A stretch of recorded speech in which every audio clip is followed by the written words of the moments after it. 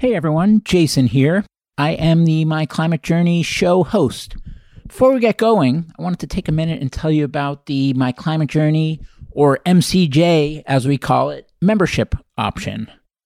Membership came to be because there were a bunch of people that were listening to the show that weren't just looking for education, but they were longing for a peer group as well. So we set up a Slack community for those people that's now mushroomed into more than 1,300 members. There is an application to become a member. It's not an exclusive thing. There's 4 criteria we screen for: determination to tackle the problem of climate change, ambition to work on the most impactful solution areas, optimism that we can make a dent and we're not wasting our time for trying, and a collaborative spirit. Beyond that, the more diversity, the better.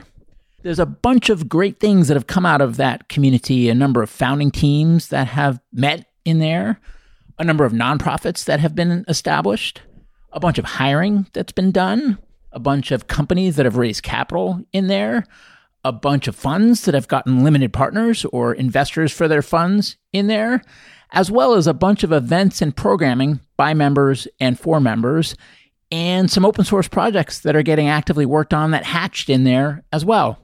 At any rate, if you want to learn more, you can go to myclimatejourney.co, the website, and click the Become a Member tab at the top. Enjoy the show. Hello, everyone. This is Jason Jacobs, and welcome to My Climate Journey. This show follows my journey to interview a wide range of guests to better understand and make sense of the formidable problem of climate change, and try to figure out how people like you and I can help. Today's guest is Renee Lertzman. She is a climate and environmental psychologist. Renee partners with leaders and teams in business, not-for-profit, and government who want to learn how to awaken people's own capacities for change at scale. Some current and past clients include companies like Google, VMware, Unity, ClimateWorks Foundation, UC Berkeley, Citizens Climate Lobby, Impossible Foods, and a whole lot more. Now, I was a little nervous for this one because climate and environmental psychology is not exactly an area that I'm overly familiar with or comfortable talking about, but it's so important. The psychology is so important to bring about the kind of change that we need to tackle this problem. And psychology has also been one of the biggest barriers that has been holding back progress. So I was excited to get Renee's perspective on why she thinks that is, what it takes to bring about change, what we can do to help facilitate this, and of course, what she does in her practice, what she's learned along the way, her process, lessons learned, what criteria she looks for in what makes a good client, and some example success stories as well. At any rate, this is a wonderful discussion, and I hope you enjoy it. Renee, welcome to the show. Hello. Happy to be here with you. Thanks for coming. And when I promoted the show on Twitter before this recording, I mentioned that this is an area that's outside of my comfort zone in terms of climate and environmental psychology. It's not an area that I know a lot about or am even particularly comfortable or well-versed in talking about. But that's one of the reasons I thought it was so important to have someone like you come on the show, because it matters and it's real and I want to understand it better. And I suspect a lot of our listeners who tend to maybe come from more of the small, high growth technology side of the world don't have much experience talking about this either. So thank you so much for making the time to come on and to give us the opportunity to learn from you. Yeah, me too. Thanks. I'm looking forward to hashing it all out. Well, for starters, Renee, can you just give us an overview of the work that you do and maybe some of the origin story as well of how you came about to be doing this work in the first place? Sure. So I'll start with just orienting to what I do. So I actually work with organizations, leaders, and leadership teams. So my work is very much about organizational capacity and capability. I work right now across pretty much all sectors. It's not only climate, it could relate to, plastics and packaging and, just all kinds of ESG sustainability issues. I will work with startups or foundations, corporate kind of players, scrappy NGOs, maybe some educational kind of informal science institutions like, let's say, Monterey Bay Aquarium, or, places that are actually venues where people come in and kind of are engaging and thinking about these issues. So I work across many kinds of sectors, but the main thing is I work with orgs and I do not do like therapy. I don't have a private practice as a psychologist.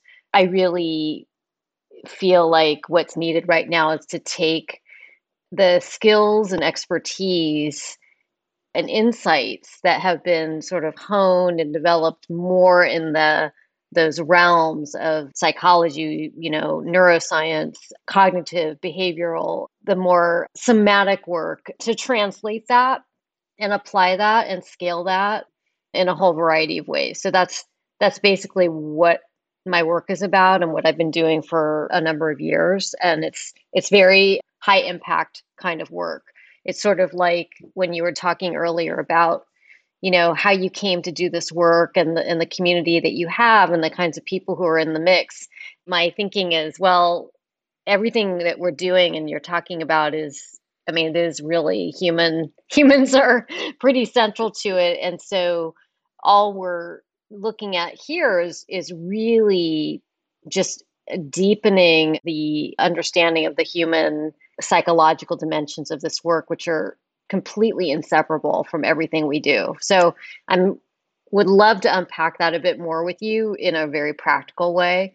But to start, I'll just respond to your question about the origin story, especially given this is really like foregrounding what our journeys are. And I love that. And I think that's so powerful for us to share our kind of origin stories and how we come into this work. So I'll just start by saying that for me, it's always a little hard to know where to start because of just how we evolve as humans. It's like, well, was it my childhood and was it where I grew up and what are the influences? But I would really locate this in that first year I had as an undergraduate when I was studying at UC Santa Cruz in the late 1980s. I talk about this in my TED Talk a bit, and I talk about it a lot in my other kind of forums because it was such a powerful experience. So in the late 1980s, I was a freshman. I was already thought that I would become a psychologist. I was very influenced and benefited from psychology even in high school. I had seen a therapist and I grew up actually in Palo Alto and was just exposed to that kind of thinking maybe a little bit more than in other parts of the country and the world. And so I just knew, okay, I have a thing for psychology. I'm going to become a therapist. And so I enrolled as a psych major. And what happened was I happened to take a class, one of those introductory classes as a freshman, and was introduced to a whole variety of environmental and climate threats. And I found it incredibly perplexing that I was going into these lecture halls and being told about what's happening, species loss and deforestation and, ice sheets. I mean, it was so much to process. And yet we weren't really talking about the profundity of it. We would go in and have these lectures, and then I would come out and just kind of feel like I was just sort of dropped, on my own to deal with it. And then I was going into my psychology classes, and of course, there was no mention of any of that. And that just seemed very bizarre to me.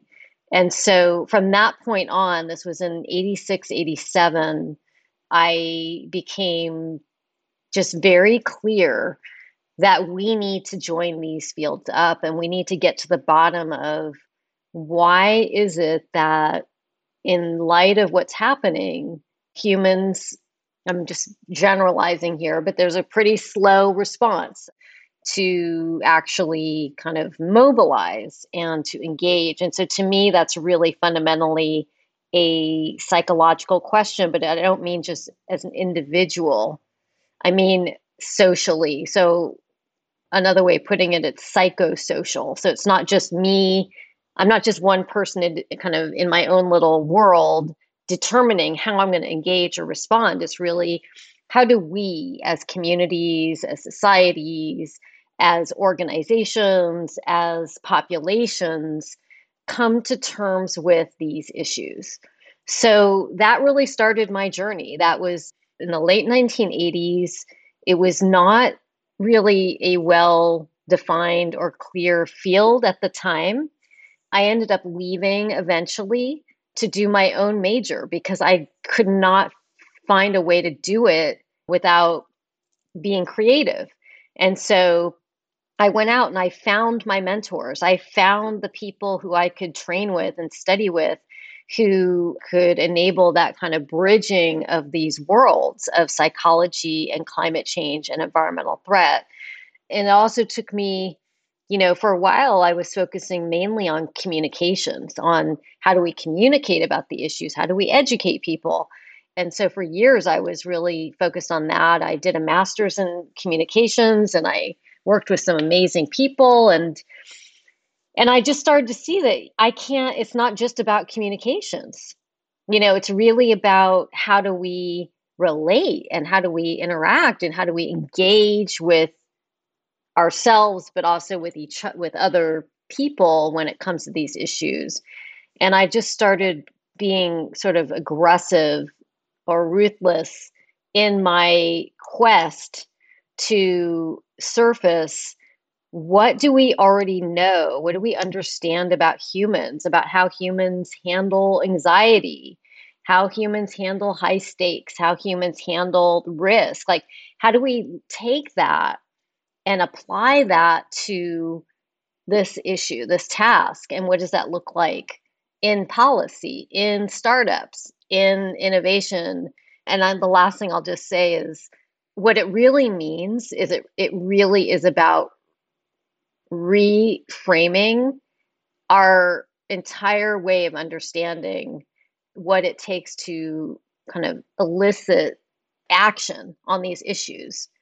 Because if anxiety actually has a way of potentially paralyzing people and making us not want to engage for a variety of reasons, if we just accept that one piece, which is established already, then the implications for how we do what we do can and should be profound.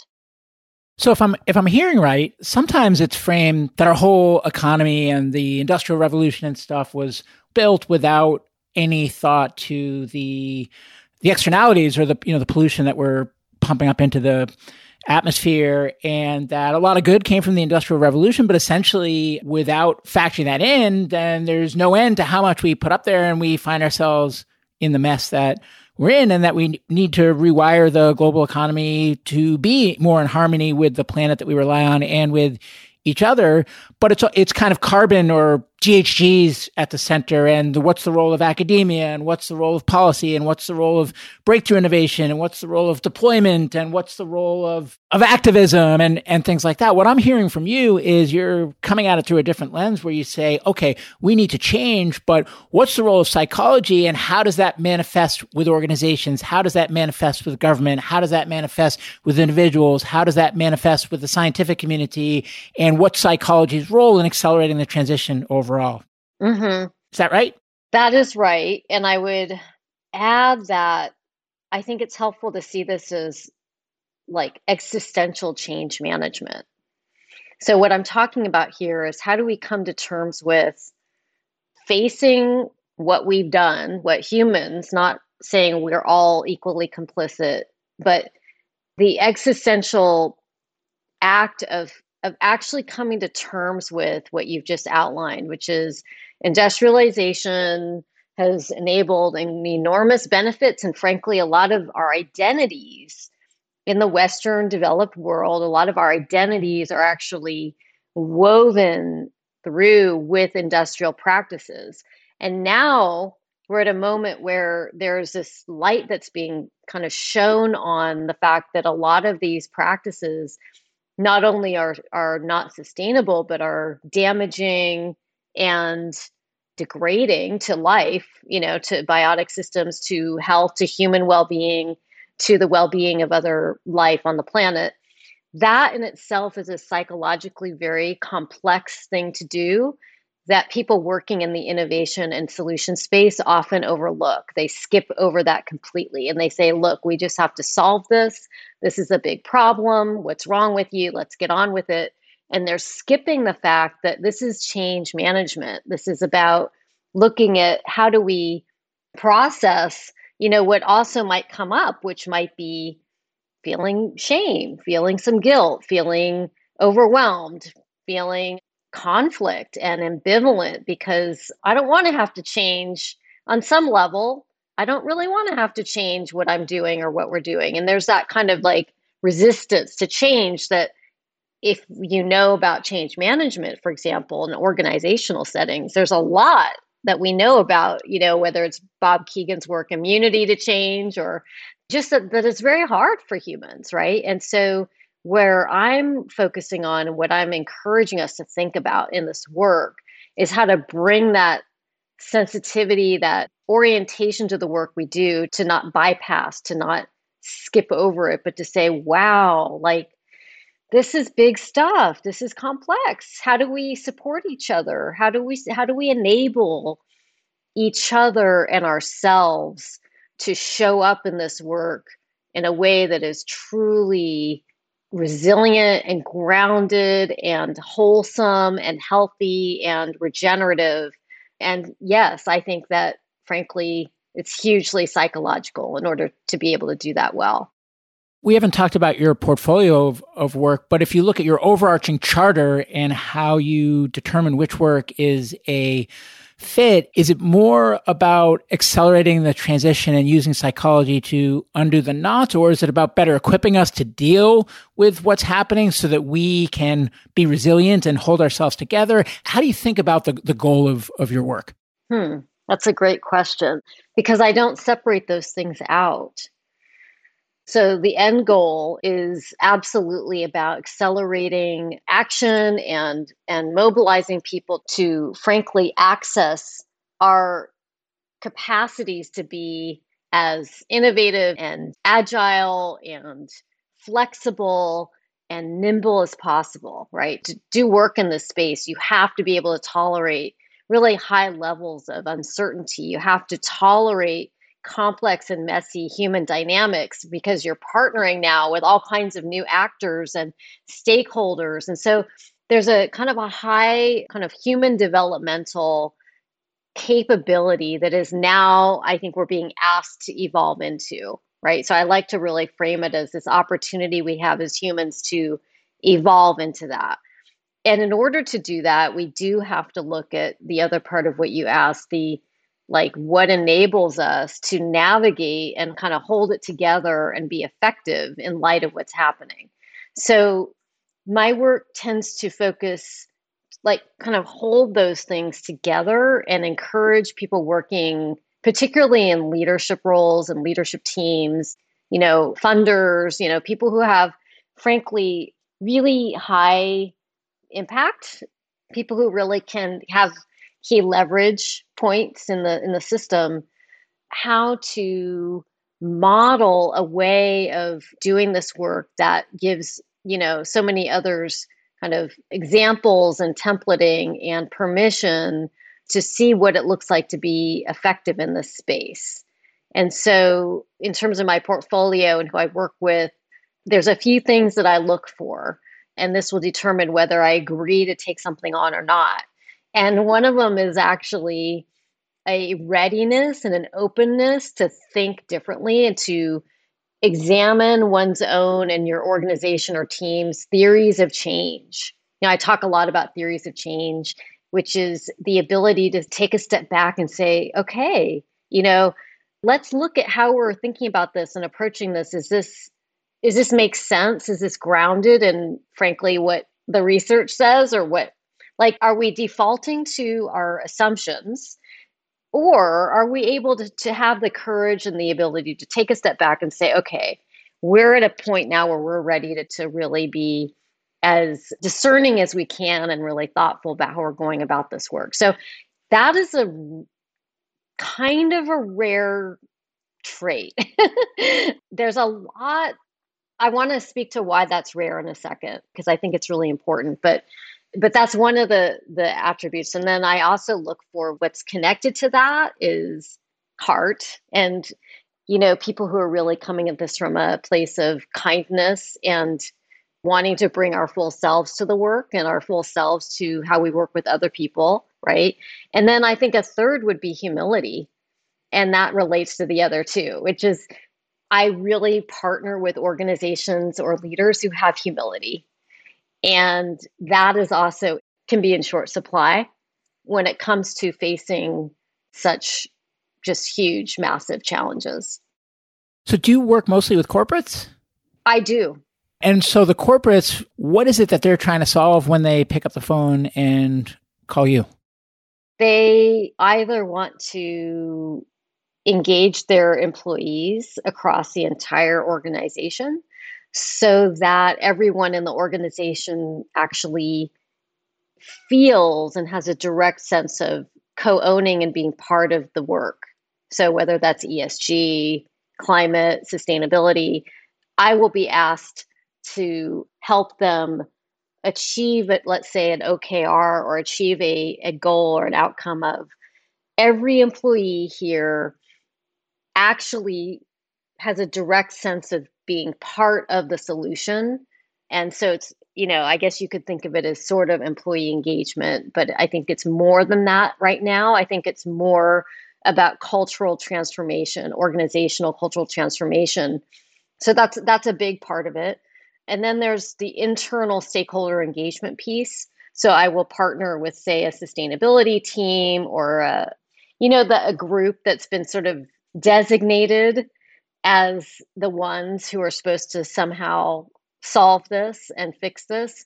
I might work with them on how can they approach stakeholder engagement from a more emotionally intelligent place.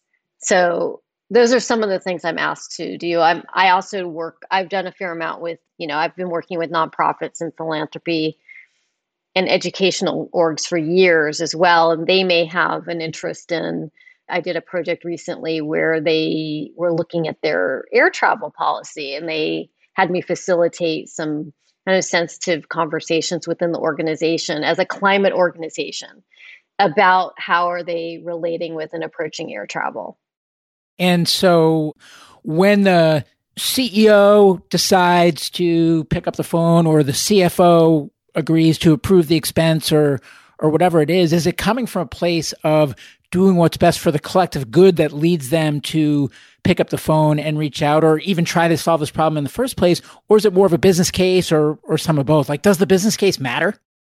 I think it's often a combination of those things. And I don't know if it matters. I work with people who come at this from a variety of motivations. And I'm at a place now where I think it's really important to be open to what the motivations are and to really kind of widen the tent. I think that one of the reasons why maybe what people might appreciate working with me is I'm very intentional about not having an expectation that to do this work, you should be showing up in a particular way, i.e. as an activist or as someone who's, you've got to be like super on fire and like, this is your life's work and you're super passionate. I actually think it's important right now that we create a context where every single person, no matter who they are, somehow finds their way here or experiences themselves as key protagonists in this narrative. And whatever that makes sense for them, I think that's fine. When it comes to theories of change, let's say I'll just pick a random example, but a coal miner labor union, right? And, we want to get off coal as quickly as we can because of the problem. And we want to, of course, ramp up cleaner sources like renewables and others. But we have to make sure there's a just transition and that we can't just, leave these communities and these families, without employment and without the means to provide for them and their loved ones. how important is it to convince people, and in this case, coal miners and their families, that this problem matters and this problem's worthy of solving and we have a duty versus just saying, hey, let's reskill you and you can make substantially more income with better quality of life and more security and stability over time in a growing industry instead of a dying one. How important is it that collectively as individuals, we all understand the problem versus just making the transition and getting there as quickly and efficiently as we can? Wow. You're asking such amazing questions. Oh, thanks. I talk to so many people, and I probably incorporate a lot of what these smart, awesome, well-placed people who've been working on it way longer than I have tell me. So it's like a cheat sheet. I don't make this stuff up. But I think what you're asking really goes to the heart of what we all should be talking about right now and thinking about. So my response to that is, as you were talking, I was feeling like, well, on an emotional level, as someone who's been doing this work for 30 years now, and I come from more of a deep green, kind of a radical background. I'm a deep ecologist. Yeah, of course I want people to feel emotionally involved and like this is the most important thing. And of course I want people to have a revelation where we realize we're all connected and we have to live in balance with nature and oh my God, what have we done? And I want to heal and repair the earth. Like, tell me what to do. Sign me up. And I want to heal and make reparation. Of course I want that. Of course I would like everyone right now to wake up and have that experience. But I don't think that that's reasonable. I don't think that's necessarily appropriate. And I don't think that's necessary. My theory of change is that basically each person has their own right to relate with this context we're in a way that makes most sense for them. It's not my place to try to convince people of anything. That's really important. So I come from a kind of an orientation that's informed by what's called a body of work in the public health sector called motivational interviewing. And motivational interviewing is what's used in the public health sector by clinicians when they're working with people on behavior change and health issues. It's very insightful, it's very wise, and it probably has more insight about the reality of human response to change than most anything I've found, which is that we need to really honor and respect the integrity and the dignity of each human and how they are coming to this work. So my job is not about trying to persuade, convince, or educate people about what's happening. My job is to provide the context where people can feel invited and engaged to be co-creators, to be partners in what's happening. So in your example with the coal, that's a really good example. You create the conditions, you lay out the context of what's happening, but we allow people to find their way to it. And if some people feel very emotionally engaged with, oh my God, I'm having an awakening. What do we do? I need to sign up for this. That's fine. That's great. If others are finding their way into this in terms of, oh, I get to evolve and develop new skills and practices, and I'm able to earn well for my family and take care of my community, that's completely great too. So I think that it's important we approach this, I would call it as almost an emotionally intelligent way to approach this is the way to go. So how do you know when you take on an engagement, once that engagement is over, whether it was a successful engagement or not? So when my partners or clients are actually able to articulate and design their own approach to engagement is when it's been successful. So just an example I have from I was going to ask you for an example. Yeah, if there's like a before and after or something, like everything we're talking about is pretty abstract. I think an illustrative example would be so helpful. Okay. So I'm going to give an example of a client that I've been working with, a corporate tech client. I won't name Perfect. who it is. Oh, that's so perfect because a lot of our audience is no, it's not all coming from tech, but a lot of people are. Okay. So I was approached by a big tech company to work with them on their ESG strategy. So, how do they introduce the employees and the stakeholders within this company about the ESG work, the goals, the agenda, the why, all of that? And when I came in, they had some pretty clear approaches that they were taking and planning on taking that were very typical. And I have this tool I use. It's called a quadrant of engagement, and it maps out these kind of very dominant ways that we tend to approach these kinds of challenges. So they, one, were convinced that they needed to create games and mechanisms that incentivize people and kind of get people involved by sort of gamifying the work.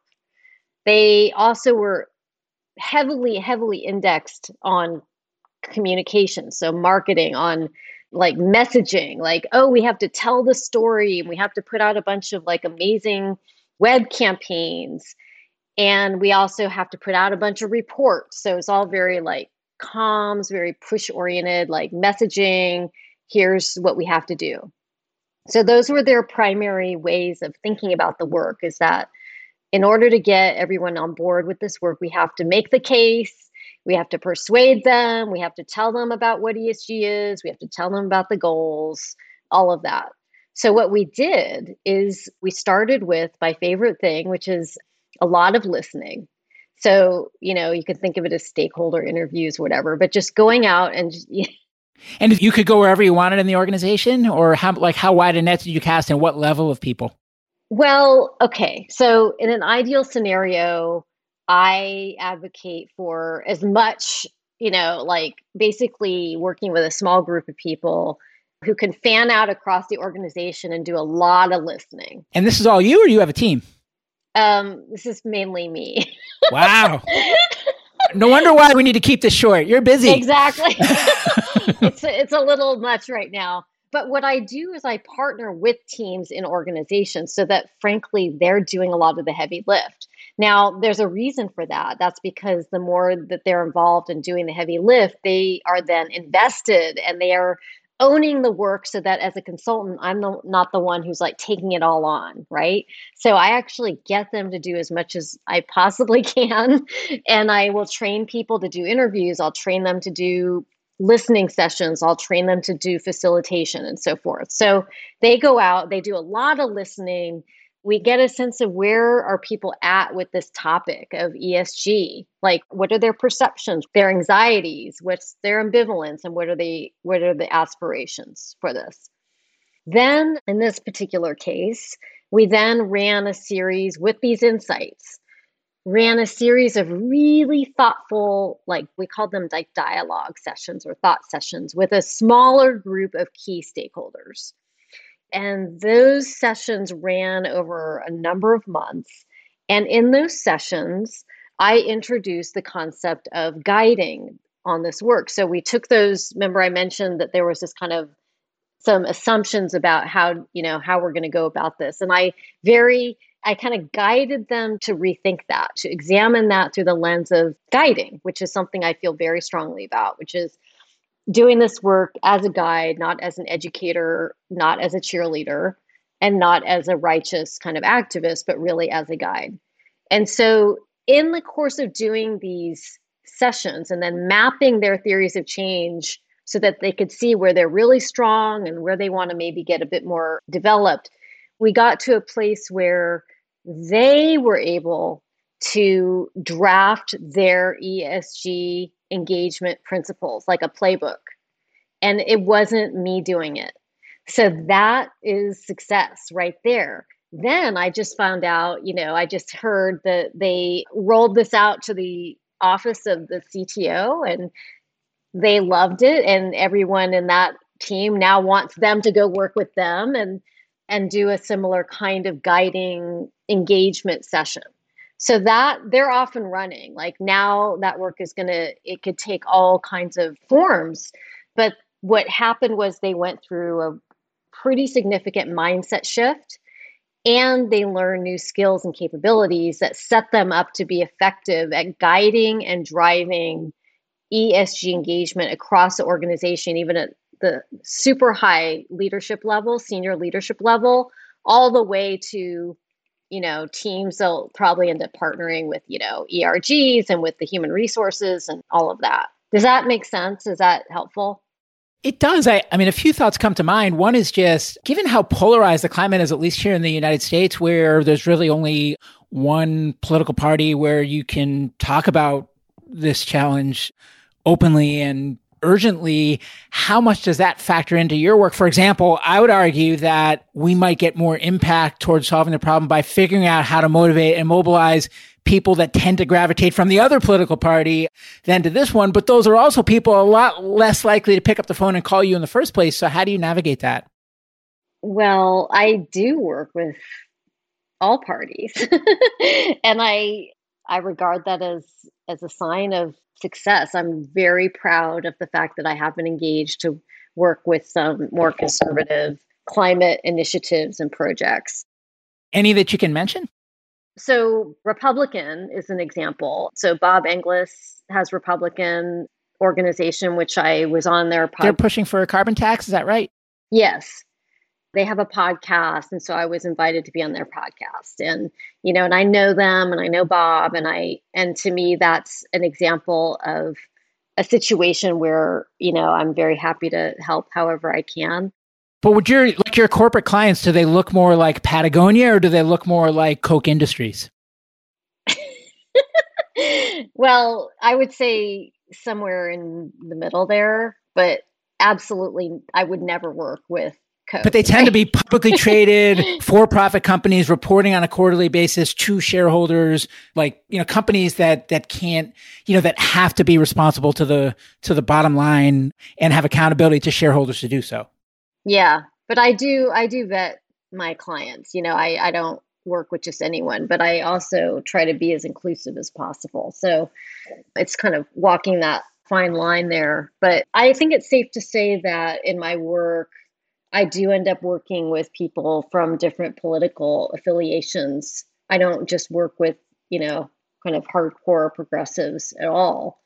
And I think, again, it goes back to the lens of guiding and using emotional intelligence. And it's not about trying to persuade or convince people. It's trying to create a context where people can find their way there and feel safe to engage in ways that make sense to them. A lot of people don't engage with these issues because they're afraid they're going to be judged or attacked or critiqued for their views or their ignorance. A lot of people tell me that they feel like they just don't know enough about the issues, and so therefore they don't want to get involved. And so to me, it's about creating context where people feel safe to come in and again, kind of find their way there, wherever they're coming from.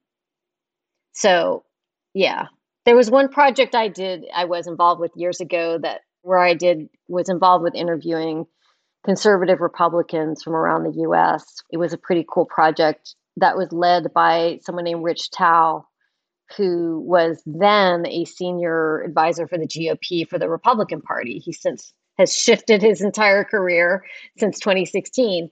But it was fascinating to be part of this project where we talked in depth and really listened to people from, hardcore conservative, like Republican, climate skeptic people around the country in the US, and to hear kind of where they were at with this and their emotional relationship with the issues was really fascinating. And I'm sure that's informed quite a lot of how I approach this now. And if you could change one thing outside of the scope of your control that would most accelerate your work and undo the knots as it relates to human psychology that are creating barriers to inhibit us from addressing this problem with the urgency it requires, what would you change and how would you change it? I would ensure that those working in this space have a baseline literacy of the psychology of climate change. And what that means to me is not just behavioral science or messaging or, design thinking. It's actually understanding and appreciating the psychological dimensions of what it means to confront this work and to engage with this. And so to me, it's like having a baseline competency and capability. And two is understanding and appreciating the role of anxiety.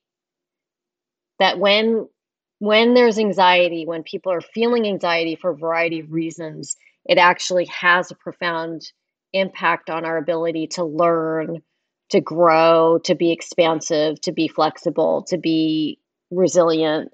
And to me, the X factor here is if people in the space working in climate actually prioritized and understood at a deeper level that work, just like we do with science and tech and policy, it has to also include the psychological dimensions as well.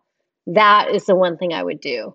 And that's a lead into the project that I started a couple of years ago, which is a grant supported project called Project Inside Out that I set up as an experiment. It's super scrappy and really early days, but the objective is exactly that. It's to provide people working on these issues with some tools and frameworks to orient towards the work we do, no matter if you're a startup or an entrepreneur or if you're whatever you're doing, to look at your work through that lens of the psychological dimensions of this work, hopefully in a practical way.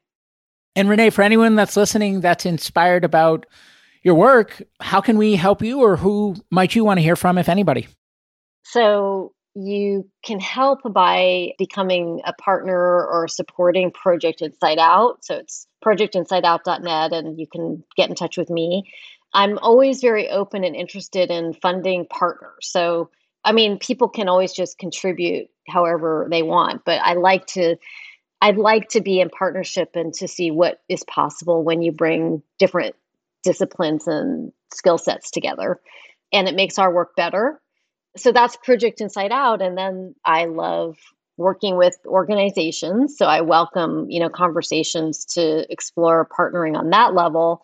And then I guess the third thing I would say is just talk about these issues with each other, right? Like start talking about how we're feeling and how we're doing as part of doing this work, and to kind of help each other normalize that so that it's okay to start a meeting and have everyone just check in and say, hey, this is how I'm doing right now.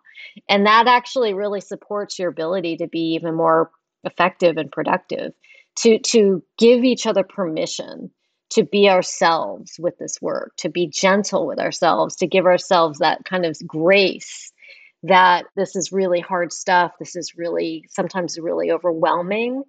And it's actually okay to feel overwhelmed sometimes. It's okay. It doesn't mean there's anything wrong with you. And that will come out of it, that it's just like kind of part of the territory. And anything I didn't ask that I should have, or any parting words? I don't think so. I think the only thing I would just add, if I haven't said this before, is I think that this is an opportunity for us as humans to evolve and to embrace, I guess the word would be development, right? Like to grow, to embrace growth. And that's how I would encourage us framing this, is like, how can I grow to become an even more integrated and grounded and resilient human so that I can show up at my best for others, right? And that we have this opportunity now to do that. And, I actually feel quite positive about the direction things are going. So it's a very dynamic time to be alive. So it is. Well, on that note, thank you so much for making the time to come on the show. This was a terrific discussion. I think it's going to spur a bunch of interesting and productive dialogue, and wishing you every success in your important work.